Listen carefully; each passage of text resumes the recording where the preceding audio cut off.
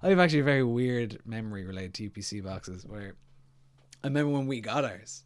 This is before it became Virgin or whatever. Or was it something before Virgin again? Was it like Air or something? I can't really remember. This is back when it was NTL? NTL? Yes, that was what it was. Oh. The purple user interface. And I remember one of my friends in school had like Sky, so they had Cartoon Network, and was always like whenever I was in their home, we were always watching class things on Cartoon Network, and I was like, I didn't understand that we weren't getting Cartoon Network, and I saw the NTL, and I was like, I immediately knew it's not gonna have Cartoon Network, and I went to go try anyway, and I put in the number for Cartoon Network. That was on Sky. On Sky, and I went to some like fucking sports show or something, and I like started crying. Spoiled child, very spoiled child. Good morning, Vietnam! Gentlemen, you can't fight in here. This is the war room. Happy people just don't shoot their husbands. There's no crying in baseball! I'm walking here. I'm walking here. I'm tired of getting the fuzzy end of the lollipop. And the Oscar goes to... The Oscar goes to... And the winner is a movie from South Korea. What the hell was that all about?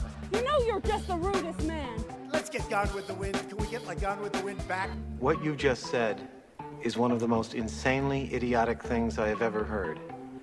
I award you no points, and may God have mercy on your soul.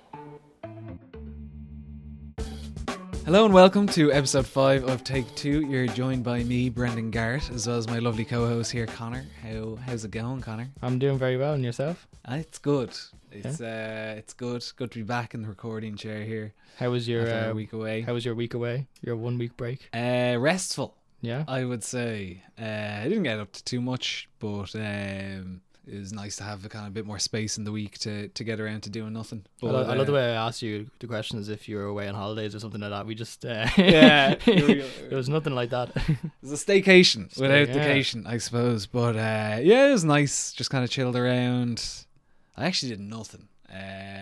Well, I kind of did stuff, but I enjoyed myself. I think I remember you telling me I put it around 2 days before we usually record last week, and you said like, how good does it feel to not have, like, obviously we've enjoyed doing this podcast so far, but the overhanging kind of responsibility of doing a bit of research and the nagging dread, because believe it or not, we actually do a bit of research. I know all this seems off the cuff and we just come up with the bits and pieces, but a bit of work goes into the a little bit.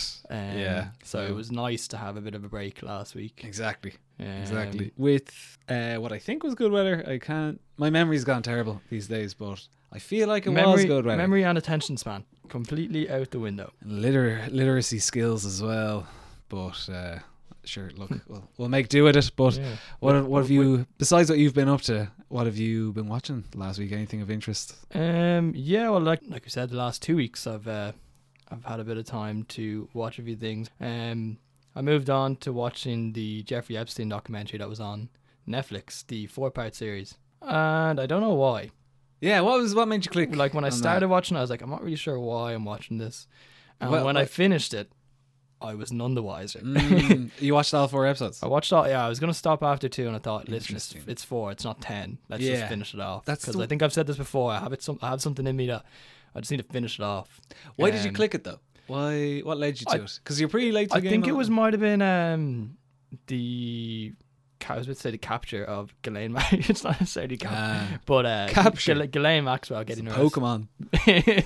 Gotta catch them all. She's in the sphere right now. But yeah, with her being detained, I think that kind of caught my eye and thinking I'd watch that. I've also listened to a podcast series on Jeffrey Epstein. I think it was done by ABC News or one of those types of news channels, and I found it pretty interesting, and I thought it might be helpful to put like the visual aspect to the story with the different people that were involved and stuff, and the different residents that he had in New York and all that kind of stuff. I mean, probably because I listened to the podcast, I knew most of what I was, and like the visual aspect didn't really add much because there's just a lot of like shots of like his island and his like outside of his penthouse suite in New York. You don't even get I don't think you see inside or anything like that. So it was 4 hours I'll never get back. Yeah, it's not great. I actually, when it was released, I went to go watch it. Wasn't really my choice. I kind of watched it with someone. I thought it was really bad. I watched half of the first episode. See, I followed it as it was released, and I actually talked to someone about this, a different person to who I watched it with, but I talked to them about the show after watching half an episode, and their takeaway was like, yeah, if you were kind of like, if you knew what was going on the whole time with the case and his capture, another Pokemon in the decks there, but yeah, there's no point in watching this. And also, it's like aggressively done in, like, it's not 10 episodes, you mentioned that, so it's not fully Netflix's documentary style, but it really is that kind of like, even the intro is so Netflixy. The intro is very disturbing. There's like an image of like the survivors on stacks of money. Yeah, it's pretty like the survivors as like young teenage girls. It's a strange one. It's pretty heavy watch, I remember, as well, because there's a lot of survivor testimonials in it. The thing that I will say, so 4 episodes, the first 2 are just, like I said, it's telling a lot of the incidents and trying to get the backstory on where he came from and how he came. But again, I didn't even find that clear because they're kind of jumping very back uninformed. And forth. Yeah. And I felt like I was probably more informed from the podcast, just the structure of the way they did it. Yeah. The second 2 episodes I found a lot better because they're kind of focusing more on the court case, or at least towards the end of his life, I suppose. You any the wiser about who killed him? Or if he was killed, I should say. Well, I don't think he killed himself. Oh. Well, I suppose it goes back to a conversation we were having last weekend, actually. I believe that you shouldn't get all your info from Netflix documentaries. Probably not.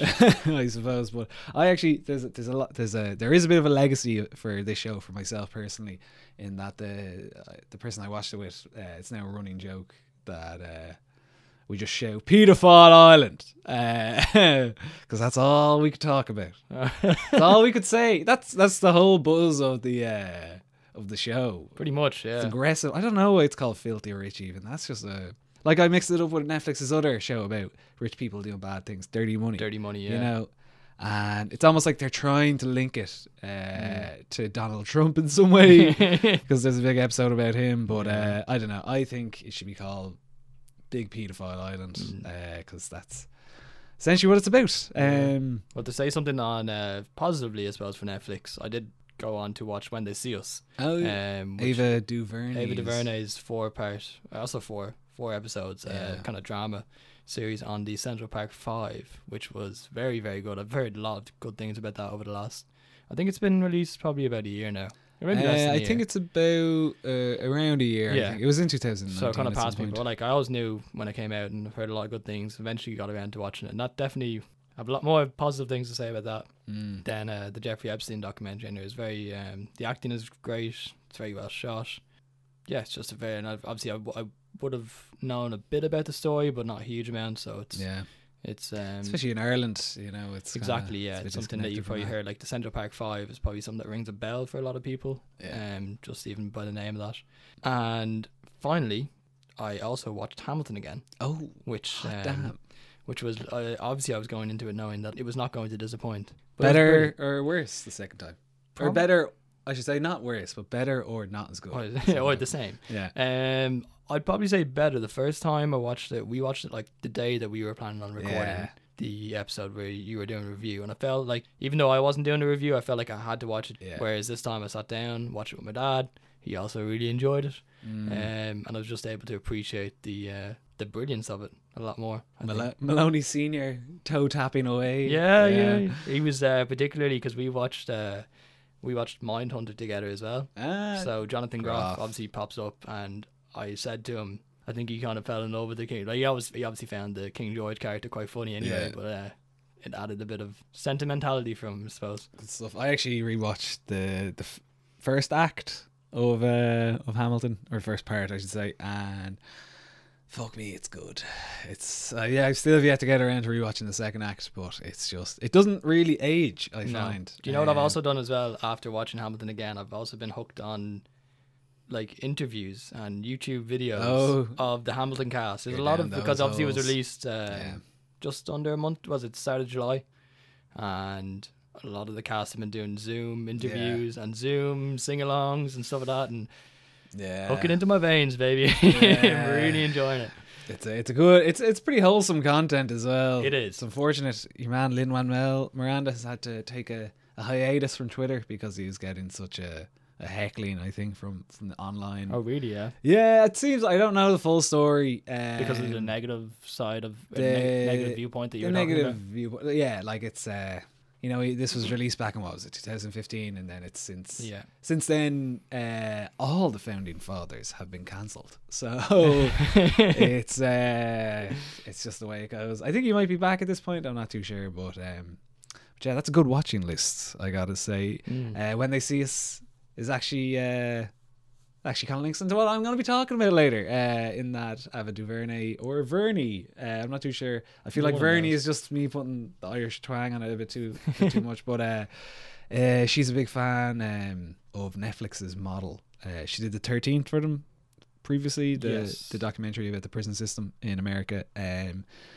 Big believer in streaming services and their abilities to tell stories in their fullest and most comprehensive manners. So I'll be getting on to her later. But me myself, I watched some interesting things this week. I finished I May Destroy You. For anyone who is out there who has watched it, I talked to one person who I know listens to this about it, like pretty much immediate. They messaged me about something else like immediately once I finished it, and I was like, oh, here, I actually can't really talk about that right now because this is a bit fucked, but it's amazing. I talked about before, I mentioned how like I think I even talked about this twice actually, both times I've brought it up, but like the whole mystery aspect of it and the way it deals with consent as an element of a character and as a whole kind of plot mystery is genius, very original, and I gotta hand it to Michaela Cole. You're gonna be seeing a lot of her, I reckon, because she's just fucking, I don't know. I kind of like, you sit back and you're just like, Jesus Christ, that was just tight. Everything links up, everything is used. It's just really, it's an example of really, really good writing. And then after I finished that conversation with that person, I immediately started watching The Mandalorian. So from one tone to another. That was purely because I have Disney Plus for another week or two, and I was like, look, this is on the list, so I'll give it a go. Not a massive Star Wars fan myself. Like, I'll watch them, but it's a lot of crack, I gotta say. The Mandalorian. It's a lot of crack. Yeah. I didn't really like the new trilogy. I liked the first one. There's a bit of crack. Like, it's just so my dad is a massive Star Wars fan. And like I'd go to see them with him, and it was fun. The first one was fun. The second one, I could tell he didn't like it, and I also wasn't really sold on it. And then the third one, I went to go see in New York. He wasn't there, and I went to go see it with two others, and I left the cinema raging. Like, I'm not as like a nerdy like Star Wars, like, no, how could you ruin this for me? It was more just like, I pay, and American cinema tickets are pretty expensive. It was like, I paid like $20 to just for a film to think I'm dumb. And like have you seen it? I haven't, no. It's if you want to see an example of a director and scriptwriter pulling shit out their ass for 2.5 hours, go for it. Like, you could make a pretty hardcore drinking game for every time something is pulled out of an ass in this film. It is ridiculous. But regardless of that, The Mandalorian is a good buzz because it has a real nice Western buzz to it, mixed with a sci-fi setting, and it just nails that tone quite well. And the action pieces are pretty fun. And Baby Yoda, I think everyone remembers from the memes when it was releasing, is suspiciously cute. Like, Disney know how to do it. Like, they have like algorithms for like how big to make people's like cute characters' eyes and stuff like that. Yeah, really, it's fucked up. They talk about it in a documentary. I forget what it was called, but it's actually, there's clips of it on YouTube where they talk about the eyes specifically, and like the body shape of, like, if you think about any animal character in Disney films, especially the older ones, before they went to like digital animation, look at the cute ones, look at the eyes, and look at the kind of toddler-like body on a lot of them. It just invites skepticism, but then at the same time you're like, holy fuck, this thing is really cute. So fuck the skepticism. This thing is cute. Disney might win this round. But yeah, and that's kind of everything I've been watching this week. It's It's been a nice one. It's been going from like having my mind blown to just pure comfort watching. So good enough buzz. Nice mixture. Yeah, so enough about us and our watching habits. Let's get on with the show here. We've got a mix of things coming up. Connor, I believe you have a review. I do. I'll be taking a look at the new Netflix film, The Old Guard, starring Charlize Theron. Theron? Charlize Theron. You sure? It's definitely not Theron. I think I heard in an interview before her explaining her name, and it sounded a lot more closer to like throne, not throne. Like we'll just call her Charlize. Charlize. I'm going to be reviewing Charlize's new film. Charlize's. That's Charlize. even more difficult. That's even more difficult to say. The Old Guard. The Old Guard is the name of the film. Yeah. By Netflix. They're all easy words to say. And then for some news, another death. We keep covering deaths. Yeah, it's well, people keep dying. People do keep dying. Not to put a morbid spin on it, but yeah, there's been a death, not of a massive Hollywood star, but of this one actually kind of hit me personally. It is Grant Imahara. I'll be talking Imahara. Sorry, I should say. Of Mythbusters fame. I'll be talking a little bit about him. We also have some political reportage this week as the Ukrainian president was kidnapped, and Joaquin Phoenix has something to do with it. He wasn't kidnapped. He was held hostage. Sorry. No, other people were held hostage. Okay, so... And the demands were made of the president. Right. Okay, well here, listen, here. We'll get to that. I'll inform you later on. Yeah. So, we'll find out what's what there. And then there's also a bit of talk to be had about streaming services. We're going to dip into that. I've been thinking a lot about UPC boxes lately, so we're going to dive into that and what streaming services have to do with that. And then, of course, there is this week's head-to-head. So that's all to get to. We'll start off with The Old Guard by that. Who stars that actress whose name we won't dare say, but what do you think, Melanie? Yeah, so The Old Guard, it's the new film by Gina Prince Bilderwood. I'm going to go for. Pronunciations are going to be difficult this week. There's a few people's names further down that I'm going to struggle with. But anyway, yeah, Gina Prince, I'll call her from now on. I didn't recognise much of her previous work. She's done a couple of films. One thing that did pop out was an episode of Everybody Hates Chris, which is really the only thing. There's a few other films I feel like have gotten recognition before, but nothing I've recognised. The screenplay is written by a guy named Greg Rucka. He also wrote the graphic novel series for which the film was based on, so adapted his own work. The film starts off kind of similar to Goodfellas in the sense that you're kind of jumped into the... I always wanted to be a gangster. Yeah, but anyway, you have Charlize's voiceover in the middle of a scene that you will see further on in the film. So the premise of the film is a team of, I want to call them vigilantes. Mercenaries, yeah. You call them? Vigilant mercenaries. Yeah. Led by Charlize. It starts off with them regrouping in Morocco to discuss a new job. They decide to go ahead with the job, which is located in Sudan, only to find out that it's a big fat setup. And then we are back to the opening scene. The opening scene is them lying mostly face down, completely covered in bullet holes. We then discover that this is a team of not just mercenaries, but immortal mercenaries. While they set out a plan to track down the people behind the setup, a new immortal comes to light in the form of Kiki Lane. That's an easy name to say. Who plays the character of Nile. She must be retrieved and then integrated into the group. And following her retrieval, this is a clip of her asking probably all the questions that you would be asking if you'd just been told that you are immortal. How are you all in my dreams? We dream of each other. They stop when we meet. It used to take years to track a new one. Booker was the last. 1812. No way. Yeah, I died fighting with Napoleon. So, you're even older than him. Nicky and I met in the Crusades. The Crusades? The love of my life was of the people I've been taught to hate. We killed each other. Many times, yeah.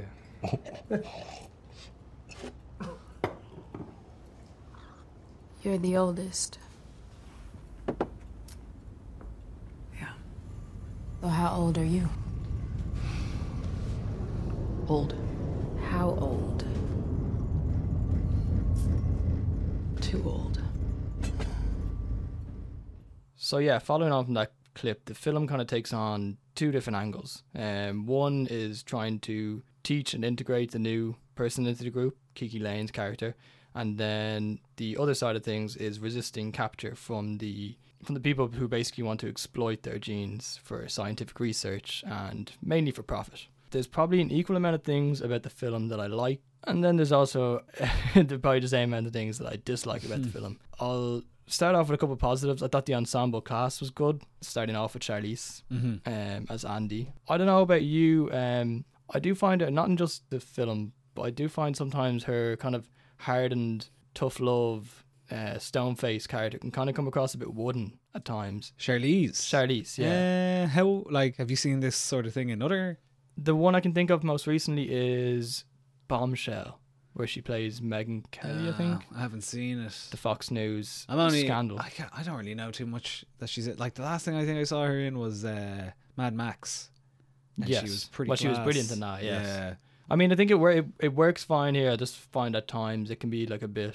I suppose her character, she is trying to play a character like without emotion in a way. Yeah, I felt like she just didn't have enough time to play with it. You know? But yeah, the rest of the cast is great. You have Kiki Lane as Niall. I believe she was in If Beale Street Could Talk. Oh, yes. I was wondering where I knew her Barry from. Jenkins' film, from a couple of years ago. You also have a couple of names that are going to be struggling to pronounce. The rest of the group are made up by Marwan Kenzari and Luca Marinelli, who played Joe and Nikki respectively. And I think they're probably my favourite characters out of the five. They're pretty funny. They're heartwarming. I found when watching it that all the characters in that group that aren't Charlize, they're just like actors. You're like, oh yeah, I don't know what you're in, but I recognise you're in something. Like all of them, like without fail, all four of them. Like another positive or another thing that I found that I did like about the film, the action sequences are done quite well.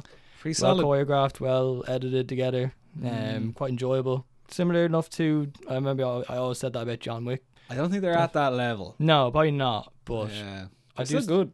Yeah, definitely well put together. I thought the premise of the film was quite good as well. The idea, a few different things going on with the obviously the integration of the new member of the group, and then you're kind of fighting off the villains of the film. Yeah. So you kind of have aspects of X-Men, I suppose, and there was like a similar tone to Logan as well. Do you remember? Did you watch Logan? Yeah, kind of the grizzled superhero aspect of it. Kind of fed up with life sort of shit. Yeah, the anti-hero. Exactly. Yeah. Yeah.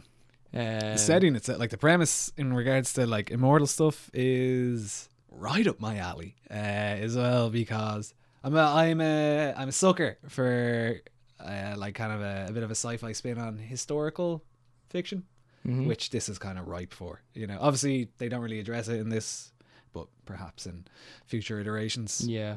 To balance it out, I thought there was, again, this film definitely had potential, particularly with the premise, as we just talked about there. I think it's a good premise, but there's just too many things that I really didn't like about it. And normally with these types of films, you let it go, but I just couldn't.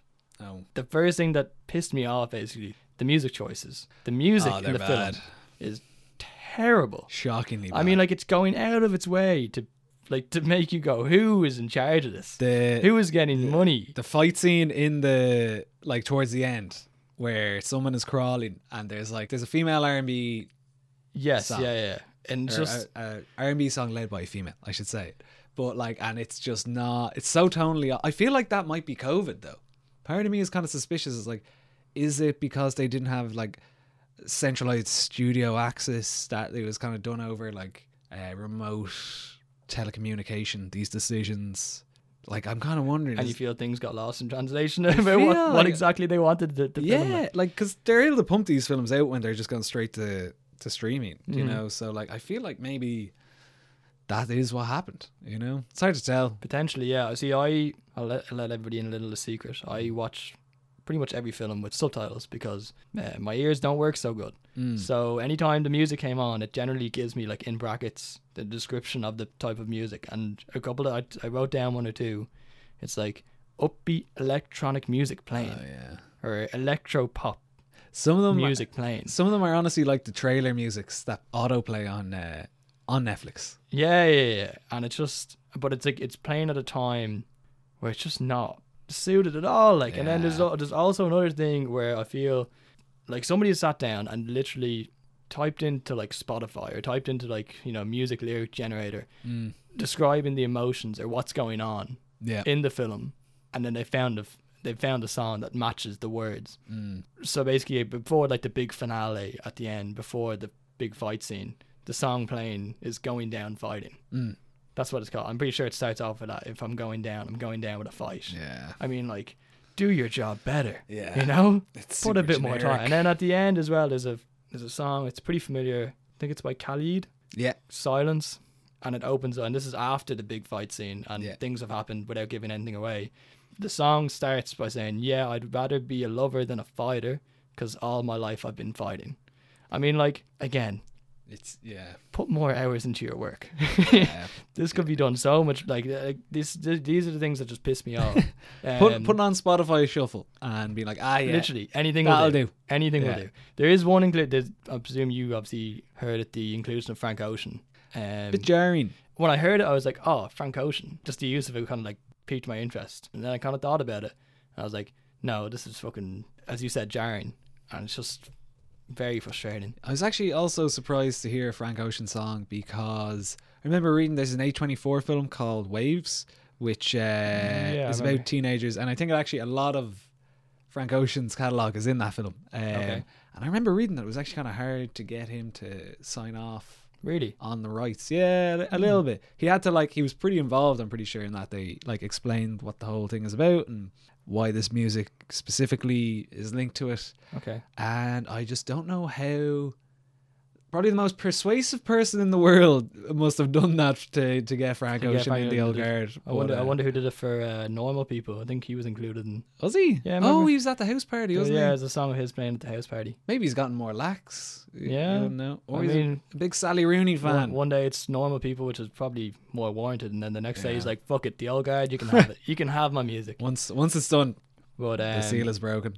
Yeah, like as I said, the movie has potential, but the music choices are the first thing that just took me out completely. Thinking this is like the whole idea that you would have heard from the clip earlier. The whole idea is that these people have been around for hundreds of years, thousands of years, and like the choice of music just doesn't really match that. Like if you're trying to think like these people have lived for so long, and in a way they have an age, they're timeless. Yeah, this music is very much of its time, and it's like it's not my buzz. Maybe that's why it doesn't sit right with me. But it just didn't make any sense. Yeah, they could have done some interesting things with like some. It's a big thing in like Westworld, and I know Watchmen did it as well. This kind of anachronistic covers, so like a modern song in an old style. You know, there was possibly some room for that. I came across not a HBO led version of this the other day, which caught my eye. It was called Tavern Core. Or Tavern Wave, sorry. Tavern Wave or Bard Core, which was a version of Shakira's Hips Don't Lie in a medieval fashion. And it popped. Yeah. It popped pretty hard. That sounded like it could be... So they could have gone... So I get what you mean. There's room for inventiveness there. I mean, I think even early on in the film, there's when Charlize's character and Booker, I think is the character's name, they're going to find out about the job at the very start of the film, and they're in Marrakesh. Yeah, and there's like a wide shot of them walking through like the markets, and it's just like that probably sounds terrible, but like that's what it sounds like. Hey, that's what it was like, and I was like, this is, I don't know. The other thing that just took me away from all the positives of the film, and usually like comic book films can kind of get away with this, but this time it's just a few too many, was the cheesy one-liners. There's just rampant. I want to say one too many. There's like 10 too many. Yeah. There's a few weird ones, not weird ones, but like, you know, typical superhero films. Yeah. But like, just take it out. Like, you know, it doesn't need to be. Sometimes you can say a lot more with just silence or like a facial expression. But in this film, they choose to go the other way and just speak literally everything they're saying, or everything they're thinking. I kind of wonder if there's like a certain age where you start to love those, though.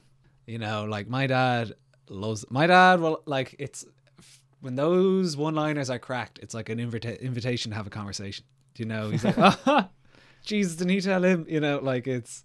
I kind of wonder, will that be me? You know, Yeah. Will that be you one day? One thing that I've kind of left in both columns as to whether I like or dislike the villain of this film, Merrick, played by Harry Mellon, who's all we recognise from Harry Potter. Yeah.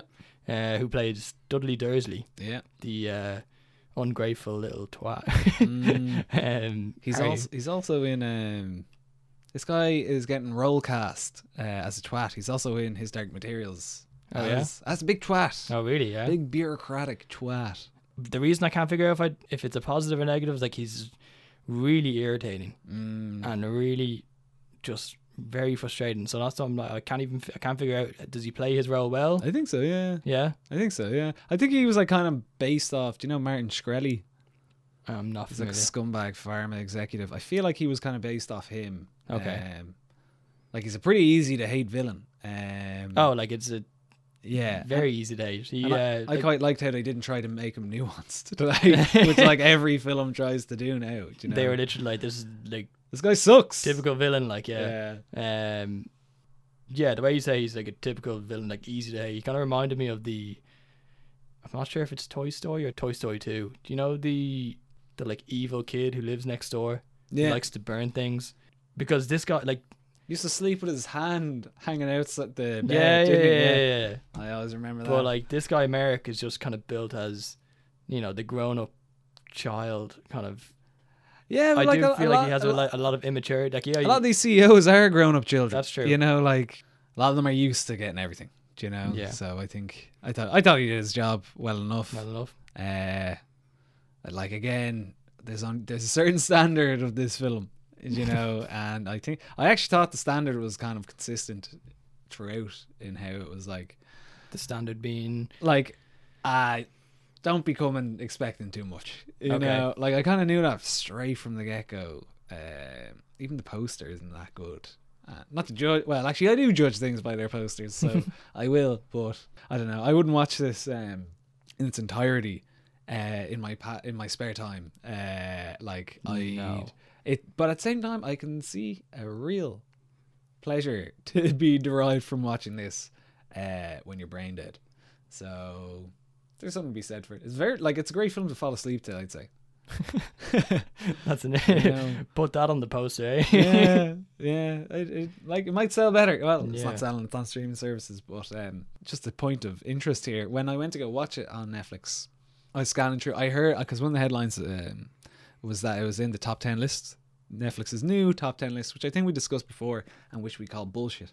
And I took note of what the top 10 list was when I went to go watch this. The Algar was number 10, by the way, very last one. But number 1, we got Fierce City, New York versus the Mafia. Obviously, Netflix loves crime, so that's, of course, at the top. You got Cursed, which is the new one from, it's like a medieval King Arthur. You got Down to Earth, Zac Efron's travel show, which I watched one episode of last weekend. How was it? Delightful. Just, he like, it's just fine. Like, it's not good. It's not bad. It's not amazing, I should say. It's grand. It's, where was he? He's in Iceland, checking out their geothermal heating. But he has this mate. Was Will Ferrell there screaming at a pond? Unfortunately not. Screaming into the geysers, or the geysers. No, but he has this mate who's just like an enthusiastic man who lives very healthily. And this guy is like, awe and wonder for life is just so... I was watching it really hungover. And I was just eating a big greasy chicken fillet roll, and Zac Efron was just like, wow, and this is entirely renewable? Yes, Zac, this is all renewable. And his mate was like, oh my god, and it was very nice. But anyway, we got the Business of Drugs after Zac Efron. We've got Indian Matchmaking at number 5, Unsolved Mysteries, which again, more crime kind of. Why does anyone want to watch Unsolved Mysteries? They're not going to solve them. Like, you know, there's no payoff at the end. Yeah, this is the thing. It's like these crime podcasts that like just tell you the crime. And man, I could have read the headline, you know. But then there's Fatal Affair. We got Stateless. We got number 9 in all caps, MILF, which really caught me off guard. And then we have, of course, the old guard. So I don't know anyone watching these shows. No. But clearly they're out there. Clearly they are. I saw a few people watching Zac Efron. I'd recommend Zac. It's kind of weird. I watched that and then I watched an episode of Anthony Bourdain because I thought, okay, this could be an interesting collision and miles apart.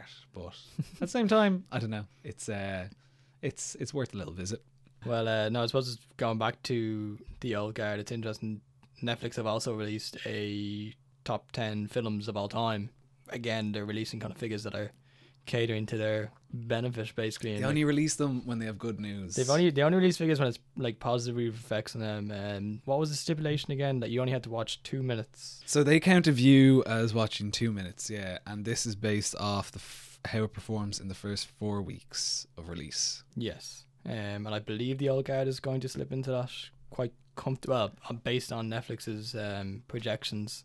Yeah, I don't know how they're doing that. Which are probably going to be, again, flattering, and even if they are overhyped, and you probably won't find out the truth behind it in the end. Yeah. But I feel like there's a trend, kind of just a lot of action films.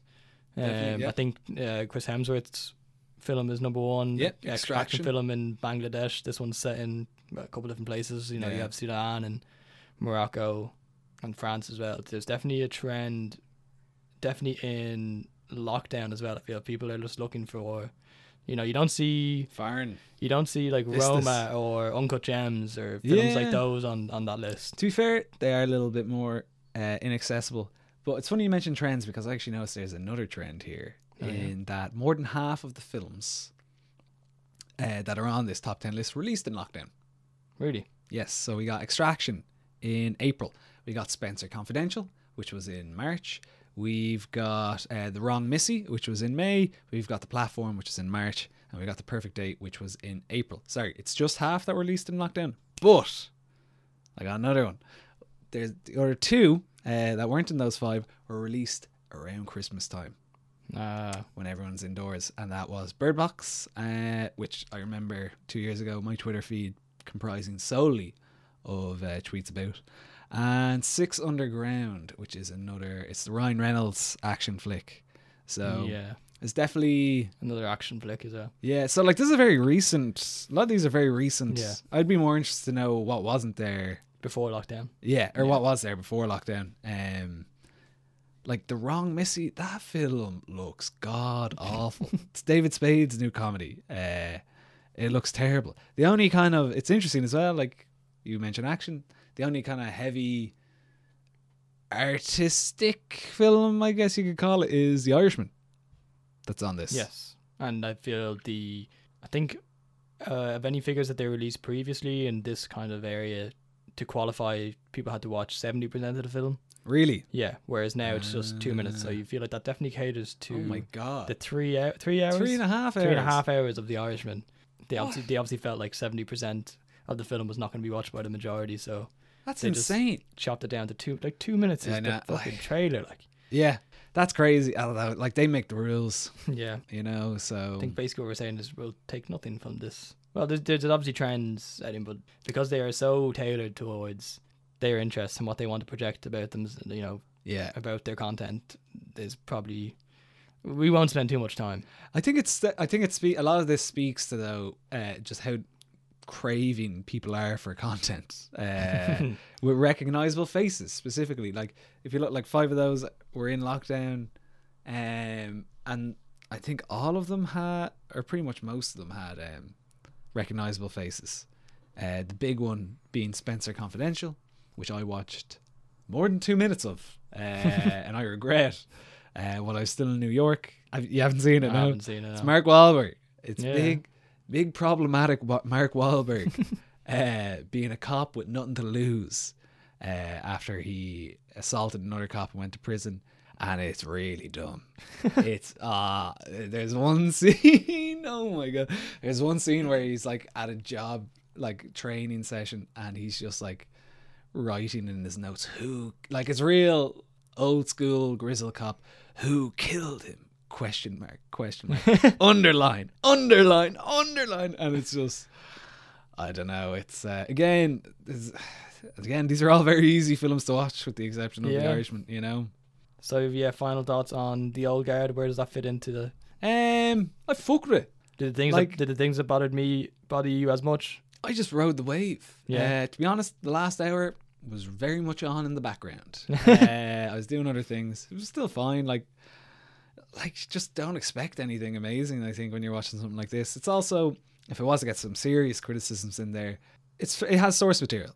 Mm-hmm. There's places it can go. The story they told with this first one, it seems to be a highly important one within this universe based off the things that happen in regards to the lore and whatever. I feel like this is such an easy complaint to be made or criticism or point to put out there, is that I just don't think it should have been a film. I think it should have been a TV show. The characters could have benefited from having a bit more space to breathe, and like, this is an incredibly interesting concept. Like, these people don't die. They have to live with guilt and other people's deaths and these things for centuries and millennia, and they just don't. Anytime they touch on this, it's really ham-fisted in this film, and I feel like this is such an interesting idea that it needs more space, or at least like a well-paced plot. Yeah. You know, so I don't know, it's fine if they're able to majorly improve it for the second one, which there will be without those viewing numbers and with the way they end it. And the way they ended, I feel that there's no question that there's going to be a sequel. I'll keep my eye out, but once again, I had no intention of watching this. I had heard the action sequences were amazing.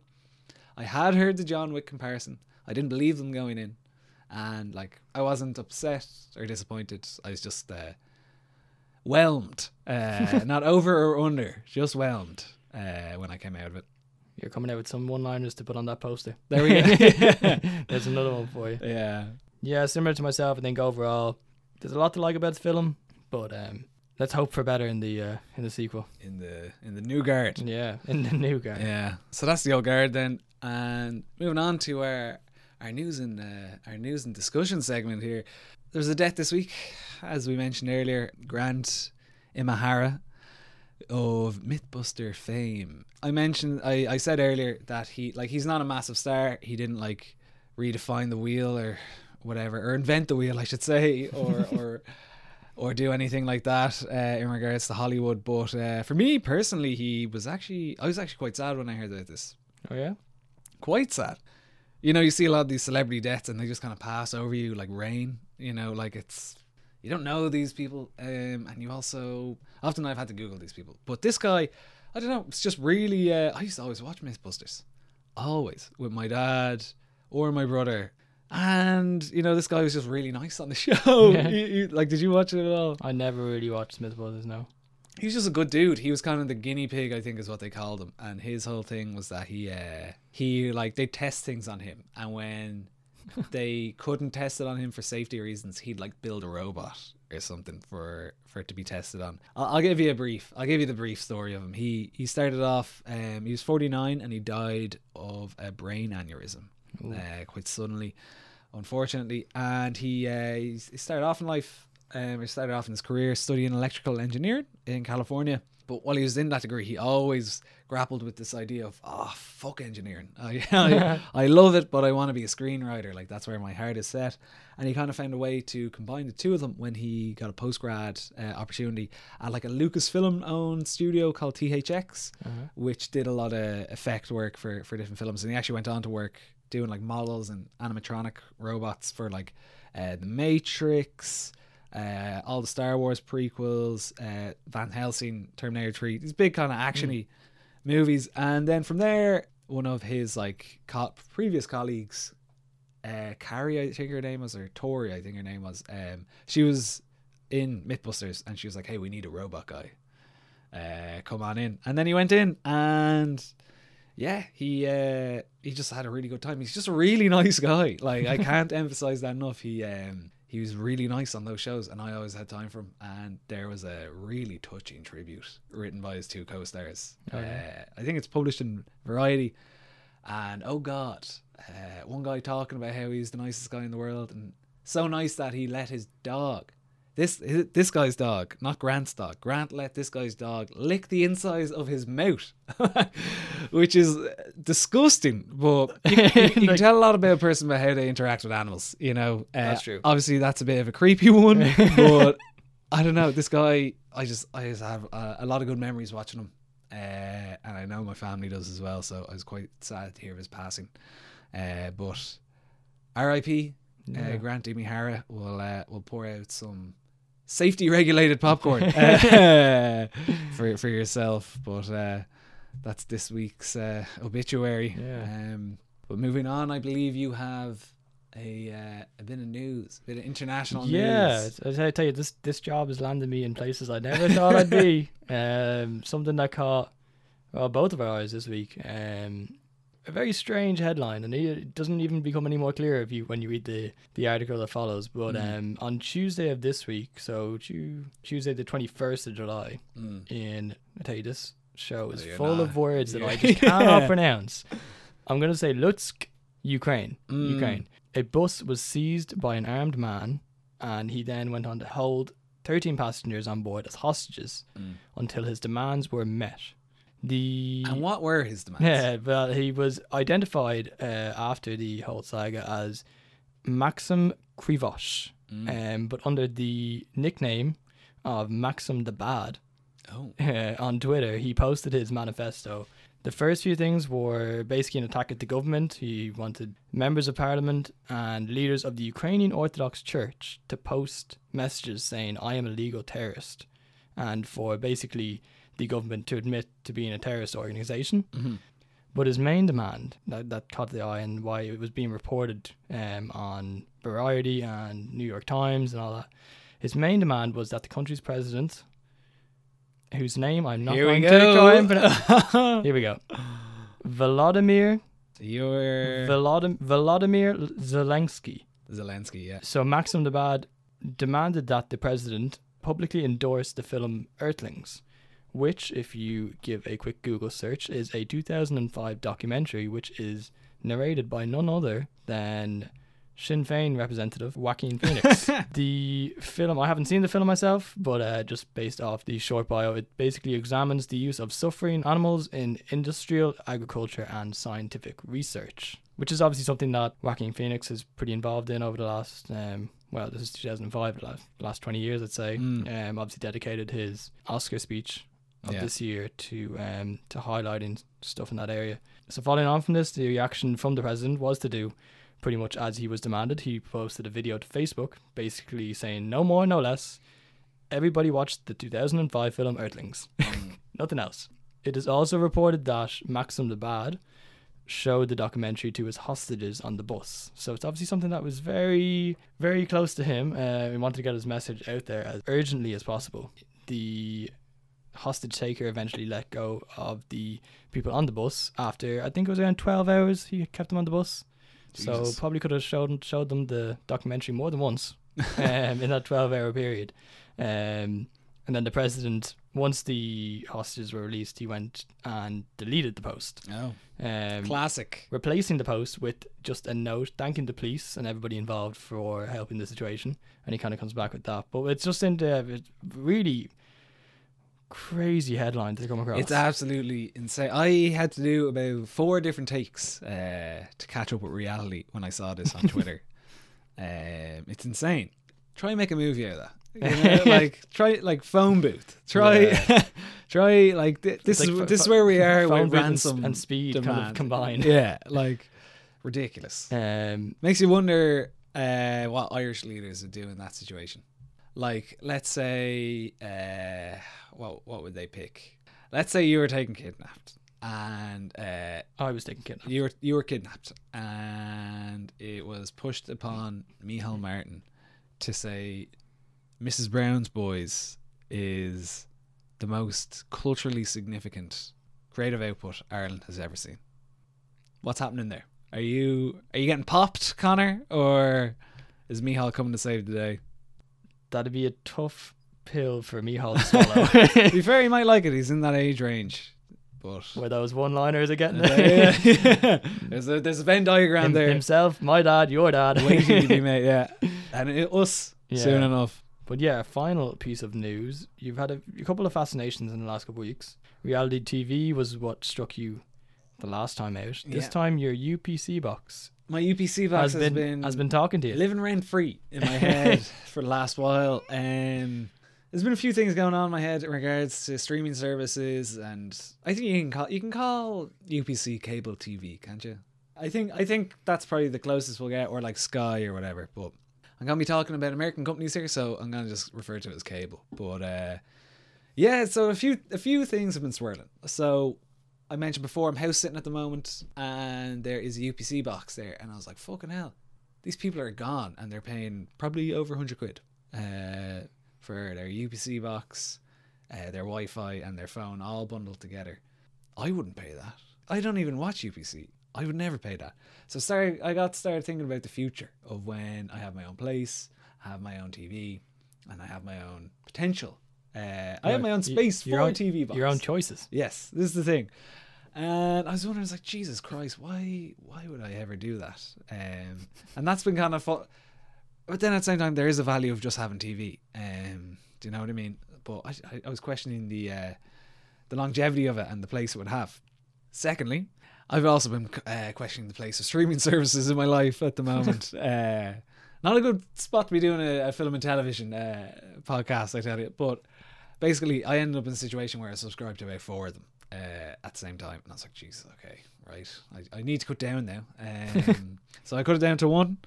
And purely Now TV going forward until I finish The Sopranos. Okay. Might watch The Wire after that and really dip into that toxic masculinity of the Audis. But yeah, and that's been kind of laying on my mind a bit again, money and content. And then finally this week, the culmination of kind of a big movement in streaming services. Peacock launched this week, which is the latest streaming service to come. It's purely in America at the moment, and it is essentially who is it again? It's CBS, is it? Let me just double check. It's NBC, sorry. Peacock by NBC, yeah. And it's basically a streaming service that it's for that channel and all the channels they own, and it consolidates all their programming into one place. And this was kind of the last streaming service that was due to launch. A high-profile streaming service, I should say, that was due to launch 2019, 2020. Mm-hmm. This launched during the same week that a head story ran in Variety saying that a record number of people have been cutting their cable cords in America. Millions, in fact. Over 12 million, I think. There's been a drop of over 12 million in the last 10 years, I think. Whereas Netflix has gained over 50 million subscribers in the last 10 years. Space time. So there's a paradigm shift coming, is what I'm feeling, and I figured it might be a good time to talk about this. Mm-hmm. We obviously constantly talk about streaming services, but we haven't really done a deep dive into what their buzz is and what they could possibly become, because they're not going to be like this forever. They are very relatively quite cheap entertainment options, but there's so many of them at this stage, there's kind of bound to be a change. So I figured, let's get into it. Mm-hmm. And we're going to finish up talking about the UPC box. Because I've been thinking about it far too much at this rate. But yeah, so the beginning of it, everyone kind of knows how Netflix started at this point. It was a DVD rental website that rose to prominence once it started streaming. That was really the first big movement in the streaming services. There's also Amazon Prime Video quickly followed up. And this is really the advent of data-led content creation in regards to film and television. There's the kind of mythic story now about House of Cards, which hasn't really aged so well, about how Netflix's data said that people who like Kevin Spacey also really like political thrillers.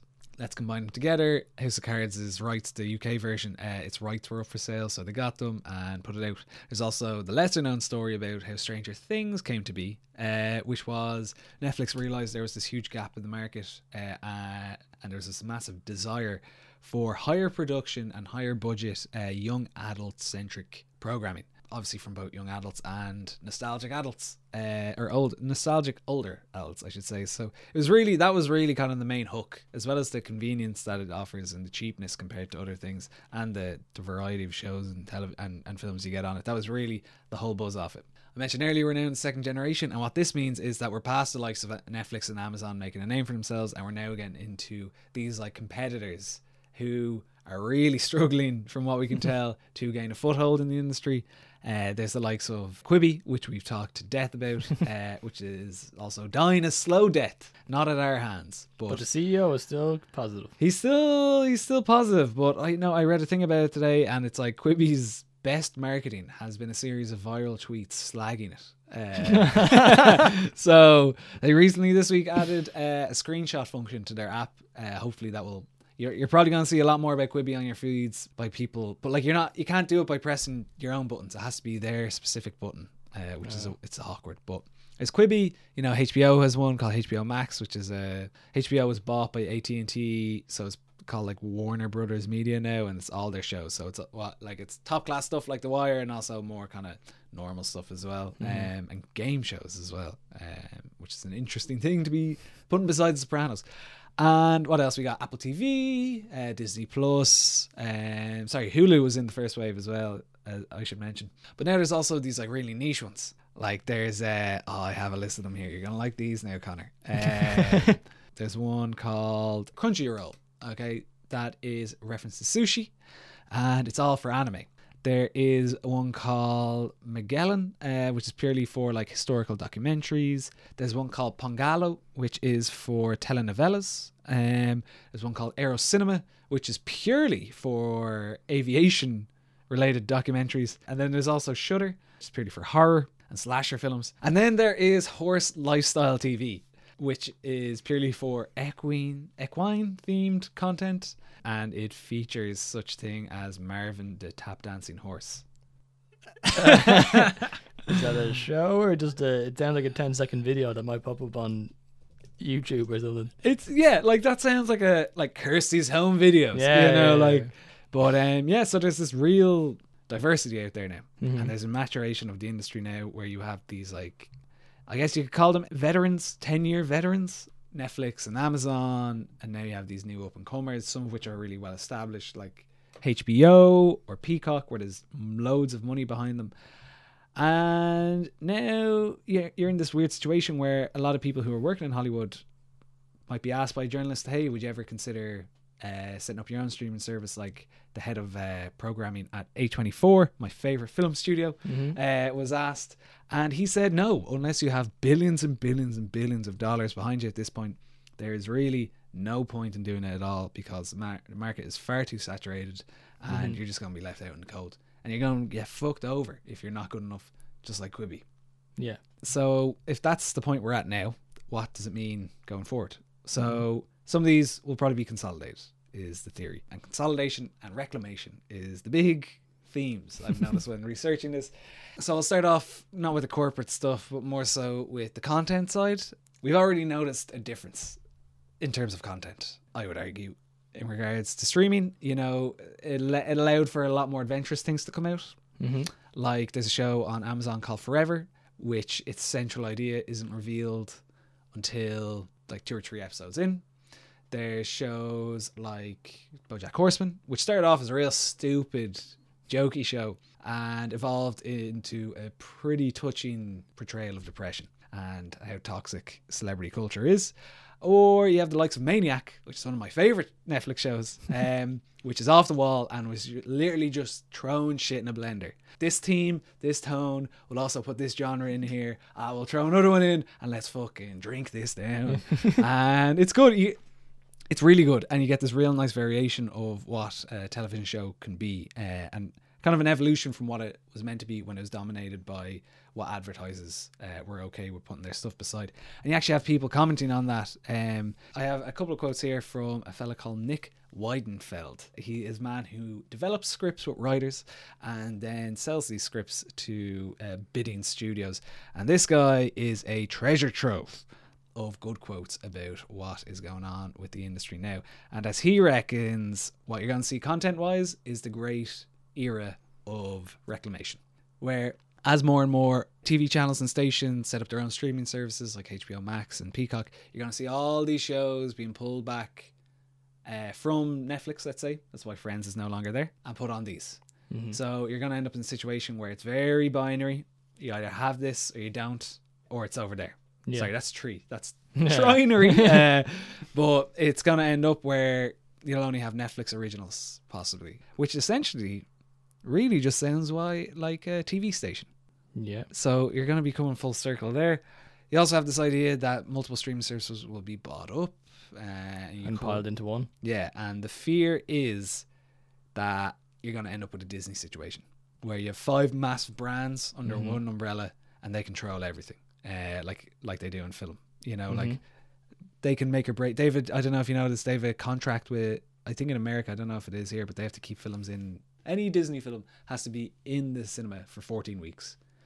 Which could literally break small theaters, you know? So that's why some theaters just don't show Star Wars, Disney, or anything like that. And there's a fear that could happen here, where you're going to have to play by their rules. And it could also hinder what is now called the throw it at the wall and see what sticks approach in television, which is literally what's happening now. Is like people are coming up with these crazy ideas, which we talked about in the last episode, and there's so much money flying around that everything is getting greenlit. And the worry is that prices are going to go up. First of all, these companies are debt-ridden. Netflix is billions. Runs on debt. Yeah. And it's going to have to pay soon. As well as that, because there's so much money flying around and there's so much interest in content, more content, there's apparently a bidding culture has exploded in Hollywood, where it's like an auction, essentially, for new scripts. To the point where, like, it's never been seen before, apparently. The value of these scripts is going up by 30% from their original price, purely because people are just hungry for it. It's just insane. And I have a lovely little quote here about, well, it's not lovely, it's actually quite worrying. But this is what Weidenfeld has to say about the future. And he said, 3 giant telecom companies are going to make and own all the content, and they're not going to want anyone else to make it. There's not going to be a lot of innovation. The Russian dolls won't get made for a while. In a few years, it's going to suck. Which is pretty grim. That is pretty grim. It got me thinking, I may not own a UPC box, but I might have to like subscribe to like 7 different streaming channels. If it does end up in a situation where there's essentially a Netflix channel or an Amazon channel and it's purely originals, like I'd almost rather just have them as TV stations, you know, like it's... Well, I suppose the difference between what we have now and then if you were painting this picture of these different channel, like effectively being channels, is just the on-demand aspect of it. You watch on your terms without advertising. Yeah. But I think it's only a matter of time before advertising comes in as well. Like it's this, I'm kind of wondering, like, is this the inevitable goal, like not goal, but like inevitable position where they just become what they replaced, you know, until the new thing comes along and just disrupts it again, which is a little bit sad. But this is the thing, this is all very based in America, right? I said that at the start, but it's also kind of getting closer to home. Nothing like this is happening in Ireland yet, for better or worse or whatever. I actually don't think the industry is big enough here to really be able to do, like, what are you going to do? Combine RT with TG Car? What the fuck? RT's already free online, you know? So, but to our east in the UK, a number of media companies are combining to form their own streaming service called BritBox. Have you heard of this? I think I have heard of that, yeah. BBC, ITV and Channel 4 are all coming together to create their own massive catalogue of British drama and everything else that comes with it. Predictably, there's already been a massive debate over what episodes of which old shows can't be shown anymore, and it sounds kind of cool. The BBC has a lot of good stuff. Channel 4 has some really good things. I'm curious to see whether Film 4 stuff would be included in that, but this is in direct response to the trouble that Netflix and its ilk are imposing on the BBC and its peers in regards to profits and revenue. And what's interesting about BritBox is that about 20 years ago it was proposed and it was shot down by government because they regulate media. I think it was Ofcom, the Office of Communications they shut it down, saying that it would be a monopoly and thus it would not be fair and be illegal. And now they're how the wheel turns, and now that the BBC is hemorrhaging money, it's all kind of turned around. So yeah, it's nothing is solid. Everything is changing and slowly becoming the thing it replaced. That's kind of everything you need to know about streaming services and where they could be going, into what uncharted waters and whatever. So I'd like to bring it back to the UPC box at this point and reiterate that I don't think I will have one, but at the same time, I don't know. It's hard to tell. Would you? It's really hard to know the state of play that will be in place when the decision will have to be made in Yeah. however many years. Like, what state the streaming service will be in, and like, what? Yeah. What if they go under? Like, Yeah. what if I read a very confusing thing about Netflix that I was just like, what the fuck does that mean? What was it? Netflix has a lot of debt. All right, this is such like corporate jargon here. Netflix has a lot of debt and is billions in off-balance sheet content spending obligations that are due soon. What does that mean? What's that?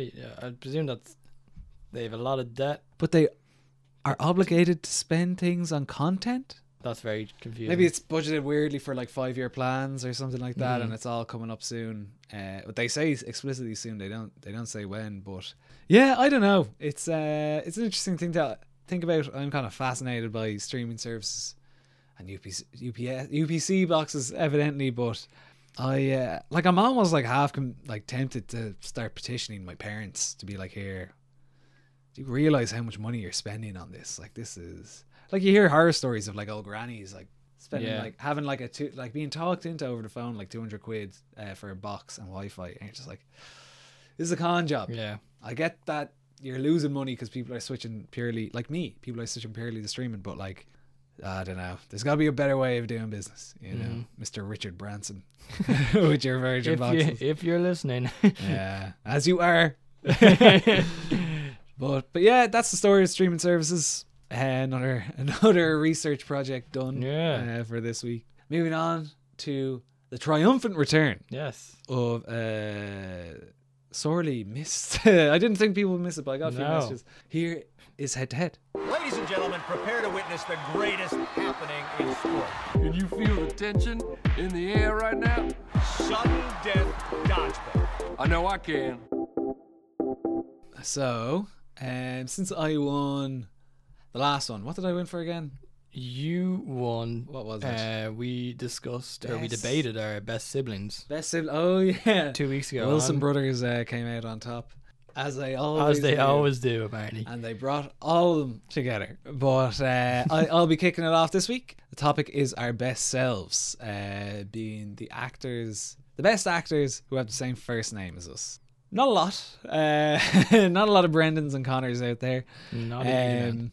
There's a couple of Brendans who are very low level actors, where like you kind of see them, they're like extras or whatever, or like that dude who was the lead in one show and was never heard of again, do you know? But there's two that were kind of at the top of my list for choosing. One close to home and one far from home. The first of these is, of course, Brendan Gleeson, Mr. Cock and Millish himself. I thought going with him would be, that's an easy one. He's really, really good at acting. He is very good at acting. So I decided to go instead for another one of my favourite Brendans.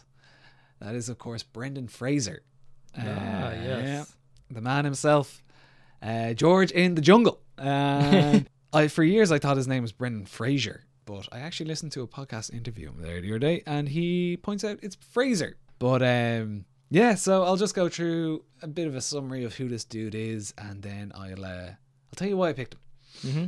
So everyone kind of knows this guy. He was around in a lot of our childhoods for some of the biggest roles. He was a leading man in Hollywood just as we were, I think, kind of being aware of films in the late 90s and early noughties.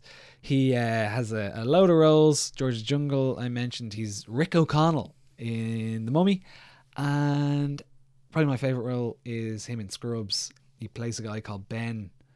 I forgot that he was in Scrubs. Yeah. And I remember that episode. He plays a character who has leukemia, who is pretty bad at taking care of himself with leukemia. And I remember he's like a brother-in-law of Dr. Cox, this hard-ass doctor who shows no weak points or signs of emotion. And because he doesn't take care of his leukemia, he passes away. And I remember crying at this. And this is a very early experience with high-strung emotions and television. Obviously, Cartoon Network's absence aside, this is something that I was kind of floored by, and it's always stuck with me, and I'm always pretty happy to rewatch that episode. Beyond these roles, he was the first American to be inducted into Canada's Walk of Fame. No way. What an achievement, you know. Yeah. I think he was the son of an ambassador or something like that, or his dad had a job that allowed him to travel. So he was raised in like 6 or 7 different countries, Canada being one of them. This is the thing, he disappeared off the face of the earth in the mid-noughties for reasons I'll get into later. But since then, he's had a bit of a comeback that's been labelled the Renaissance, similar to the Macanaissance for Matthew McConaughey.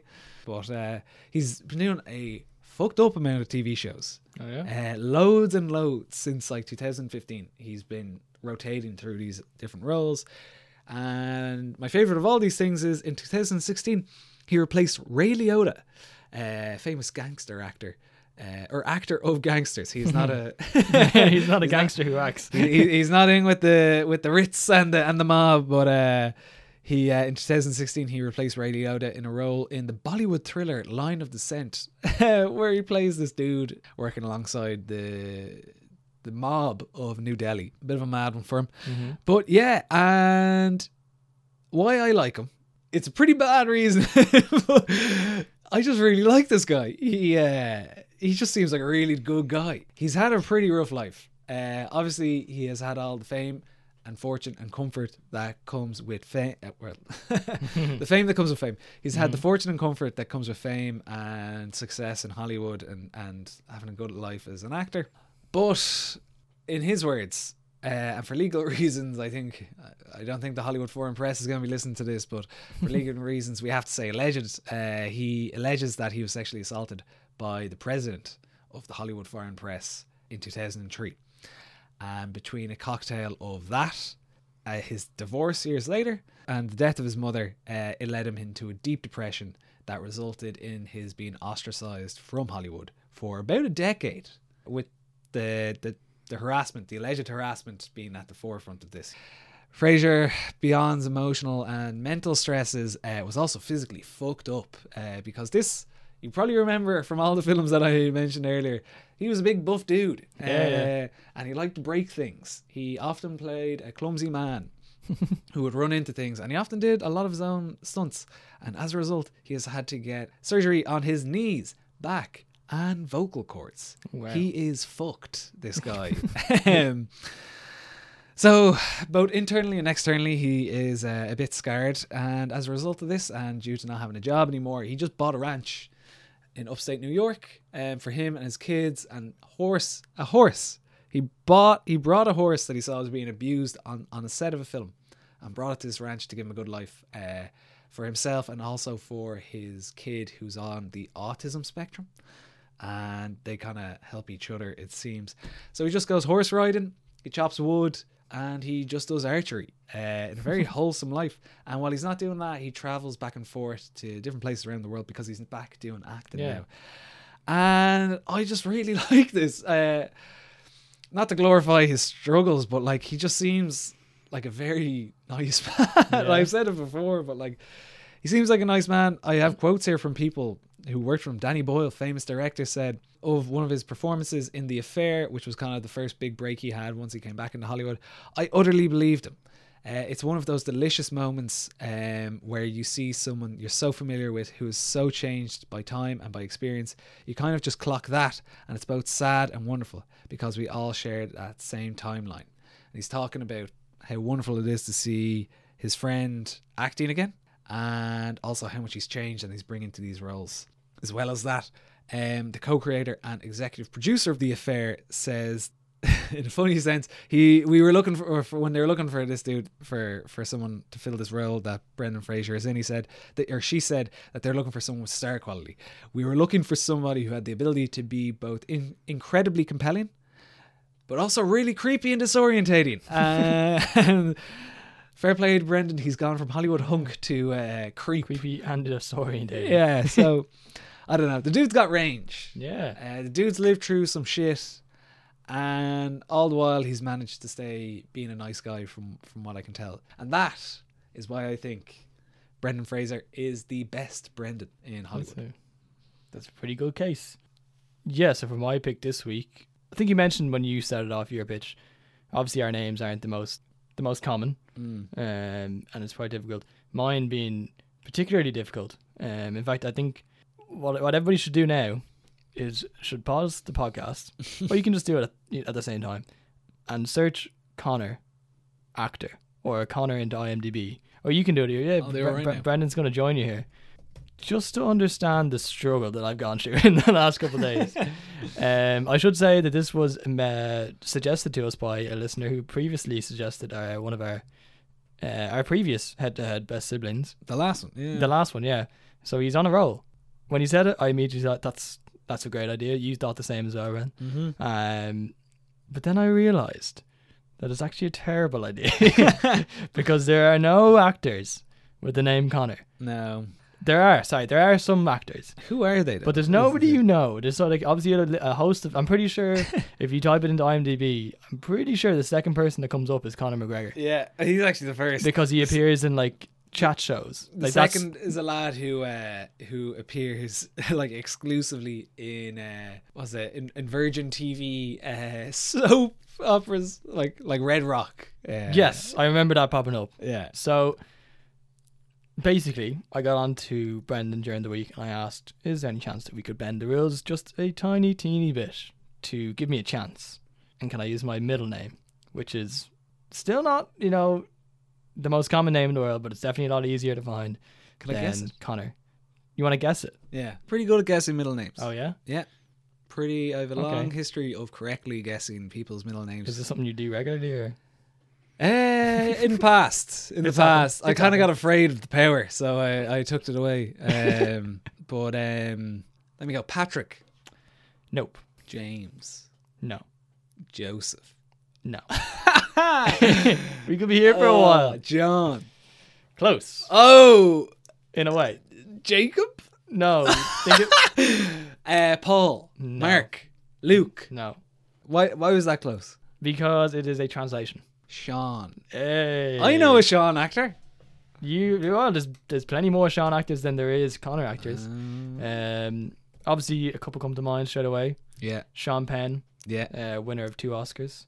And another name I'm still not 100% how to pronounce. Is it Sean Ban or Sean Bean? Sean Bean. Are you sure? Yes. Okay. But he's obviously comes to mind as well, being famously known for Ned Stark in Game of Thrones or in Lord of the Rings, which I am not a big fan of. So I felt those were the 2 names that popped into my head straight away, and I felt you didn't pick Sean Astin then. Sean Astin also, yes, comes into play. And again, I couldn't pick him because I'm not a big fan. I feel if I was going to pick him, you can't work around the Lord of the Rings. Or so I've gone for somebody kind of similar to the way that you haven't gone for the obvious Brendan. And it's slightly left of centre. I've actually gone for Sean William Scott. Why do I know that name? Wait. What's his name? Stifler. From American Pie series. Right. Is my choice. Again, I've bent the rules and I've bent them again because he spells his name slightly different with 2 N's in the Sean for some reason. I'll just give you a quick rundown of his background, what he's all about. He was born in 1976 in Minnesota. The youngest of 7 siblings. He was part of varsity football and basketball teams in high school, attended college but eventually dedicated himself to acting and relocated to LA. He kind of started off with a couple commercials, the most well-known being, not that you would have recognised him, but there was a Sunny Delight ad with Magic Johnson in which he was able to show off his basketball skills in the background. But of course, you mentioned it earlier, he made his first on-screen appearance in 1996, and a couple of years later he landed the big role, which everybody recognized him for, as Steve Stifler in the American Pie series. Interesting fact about his role in the first film, he revealed later on that he was only paid $8,000 for the role. Guess how much the film grossed at the worldwide box office? I want to say 100 million. You would be slightly off. No, you'd be a good bit off. It grossed $235 million. Holy shit. He then reprised this role in 3 sequels, and another side note, he received a reported $5 million for the final sequel. So definitely got made some more bank than that 8,000. He's an award-winning actor. He won 2 Teen Choice Awards for Biggest Sleazebag. Is that the Netflix one, or not the Netflix? The Nickelodeon. Nickelodeon, yeah. Where they cover them in slime. Yeah. He's won 2 Teen Choice Awards for Biggest Sleazebag, so he's an award-winning actor.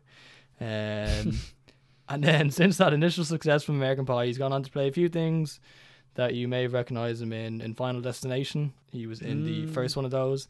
He was in one of Will Ferrell's old films that we were talking about the week before last, Old School.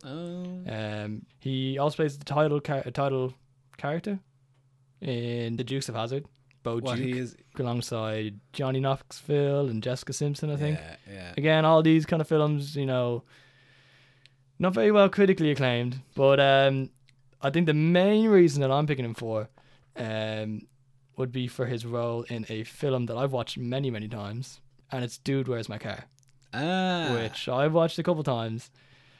It is ridiculously stupid. I've never been able to finish that film. Makes no sense. It doesn't make any sense at all. I'm going to play a clip because this is... Dude, you got a tattoo!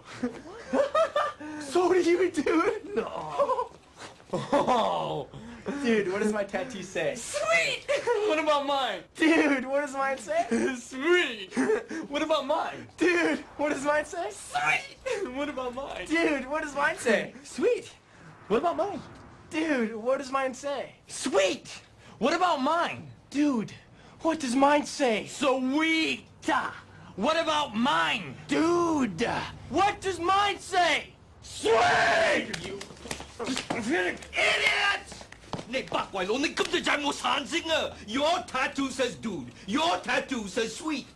Got it? Yeah, so obviously that's ridiculously stupid, but it has a place in my heart, that film. Or maybe not my heart, but somewhere. For that. He's also been seen in roles in films such as Role Models. He said in recent years that he's expressed his interest in shifting from comedic roles into kind of more serious roles. In 2018, he did play a lead role in a horror film. Probably not drifting too serious, but definitely switching away from comedy a little bit. The film was Bloodline, and I have a quote here from the executive producer, Emma Tammy, saying about Sean William Scott that he has an amazing theatre background and is a very versatile actor. And I don't think most of the world has seen that yet. So, maybe he just hasn't gotten the right role yet, Maybe not. Maybe, I know when everybody's thinking Sean William Scott, that's hilarious. But maybe, he just hasn't been taken seriously enough and needs to be ushered into the right role. He might have his William Scott-essence. Yeah, and I think he's still young. He still has time. Might find some more suited roles in his older years. But I did say earlier that he is an award-winning actor, not just for his Teen Choice Awards. In 2012, while he was in Dublin for the American Pie reunion premiere, he was honoured by Trinity College with the Gold Medal of Honorary Patronage from the Philosophical Society. This society in Trinity is kind of well known for giving this award out to well-known people, and they do their best to try and get them to come and talk basically. So they obviously saw an opportunity, and I have a quote from him on receiving the award and being in Dublin in general. He said, "You guys are so friendly and warm. Today was so much fun, and the response I received is the whole reason why I make movies." Isn't he lovely? So, you say Brendan Fraser's a nice guy. This guy specifically has gone out of his way to say how great we are. The people of Dublin, the people of Ireland. I think you're bribing the audience here. I think you're playing up their ego. I didn't put words in Sean William Scott's mouth 8 years ago. Okay, he said this on his own accord. Playing the long game here. Okay, so all I'm saying is that he loves us, so we should love him in return, and that is basically why I believe that Sean William Scott is the best actor of my same middle name. Lovely, fair enough. So we'll see what the people have to say about that. As always, the poll will be up the day after this releases. For now, though, that is all this week. We do have another bit of an announcement. As lockdown is beginning to ease up and lives are returning back to normal, we are kind of finding that we don't really have enough room to continue doing this podcast, unfortunately. As such, it looks like this could be the last episode of Take Two. Yeah, for now, I suppose we don't want to put a definite finish on it, but I think for the moment, just looking ahead, as you said, with lockdown kind of being lifted and hopefully continuing to be lifted and not go the other way. And unfortunately, that means that we need to... we'll see. Yeah. We don't know. It's hard to tell. Nobody does. But going forward, for now, we might drop in if we find that we're able to release another episode here or there. We may drop in. For now, thank you all very much for listening. It's been quite a pleasure to actually do this. We've said it before. This has been something that we've wanted to do properly for years. So it's been nice to be able to do it and to get a bit of an audience going and some interaction. So I think we'll leave it at that, will we? Yes, I suppose we will. Yeah. It's been a pleasure. Yeah, it's been a pleasure. Goodbye.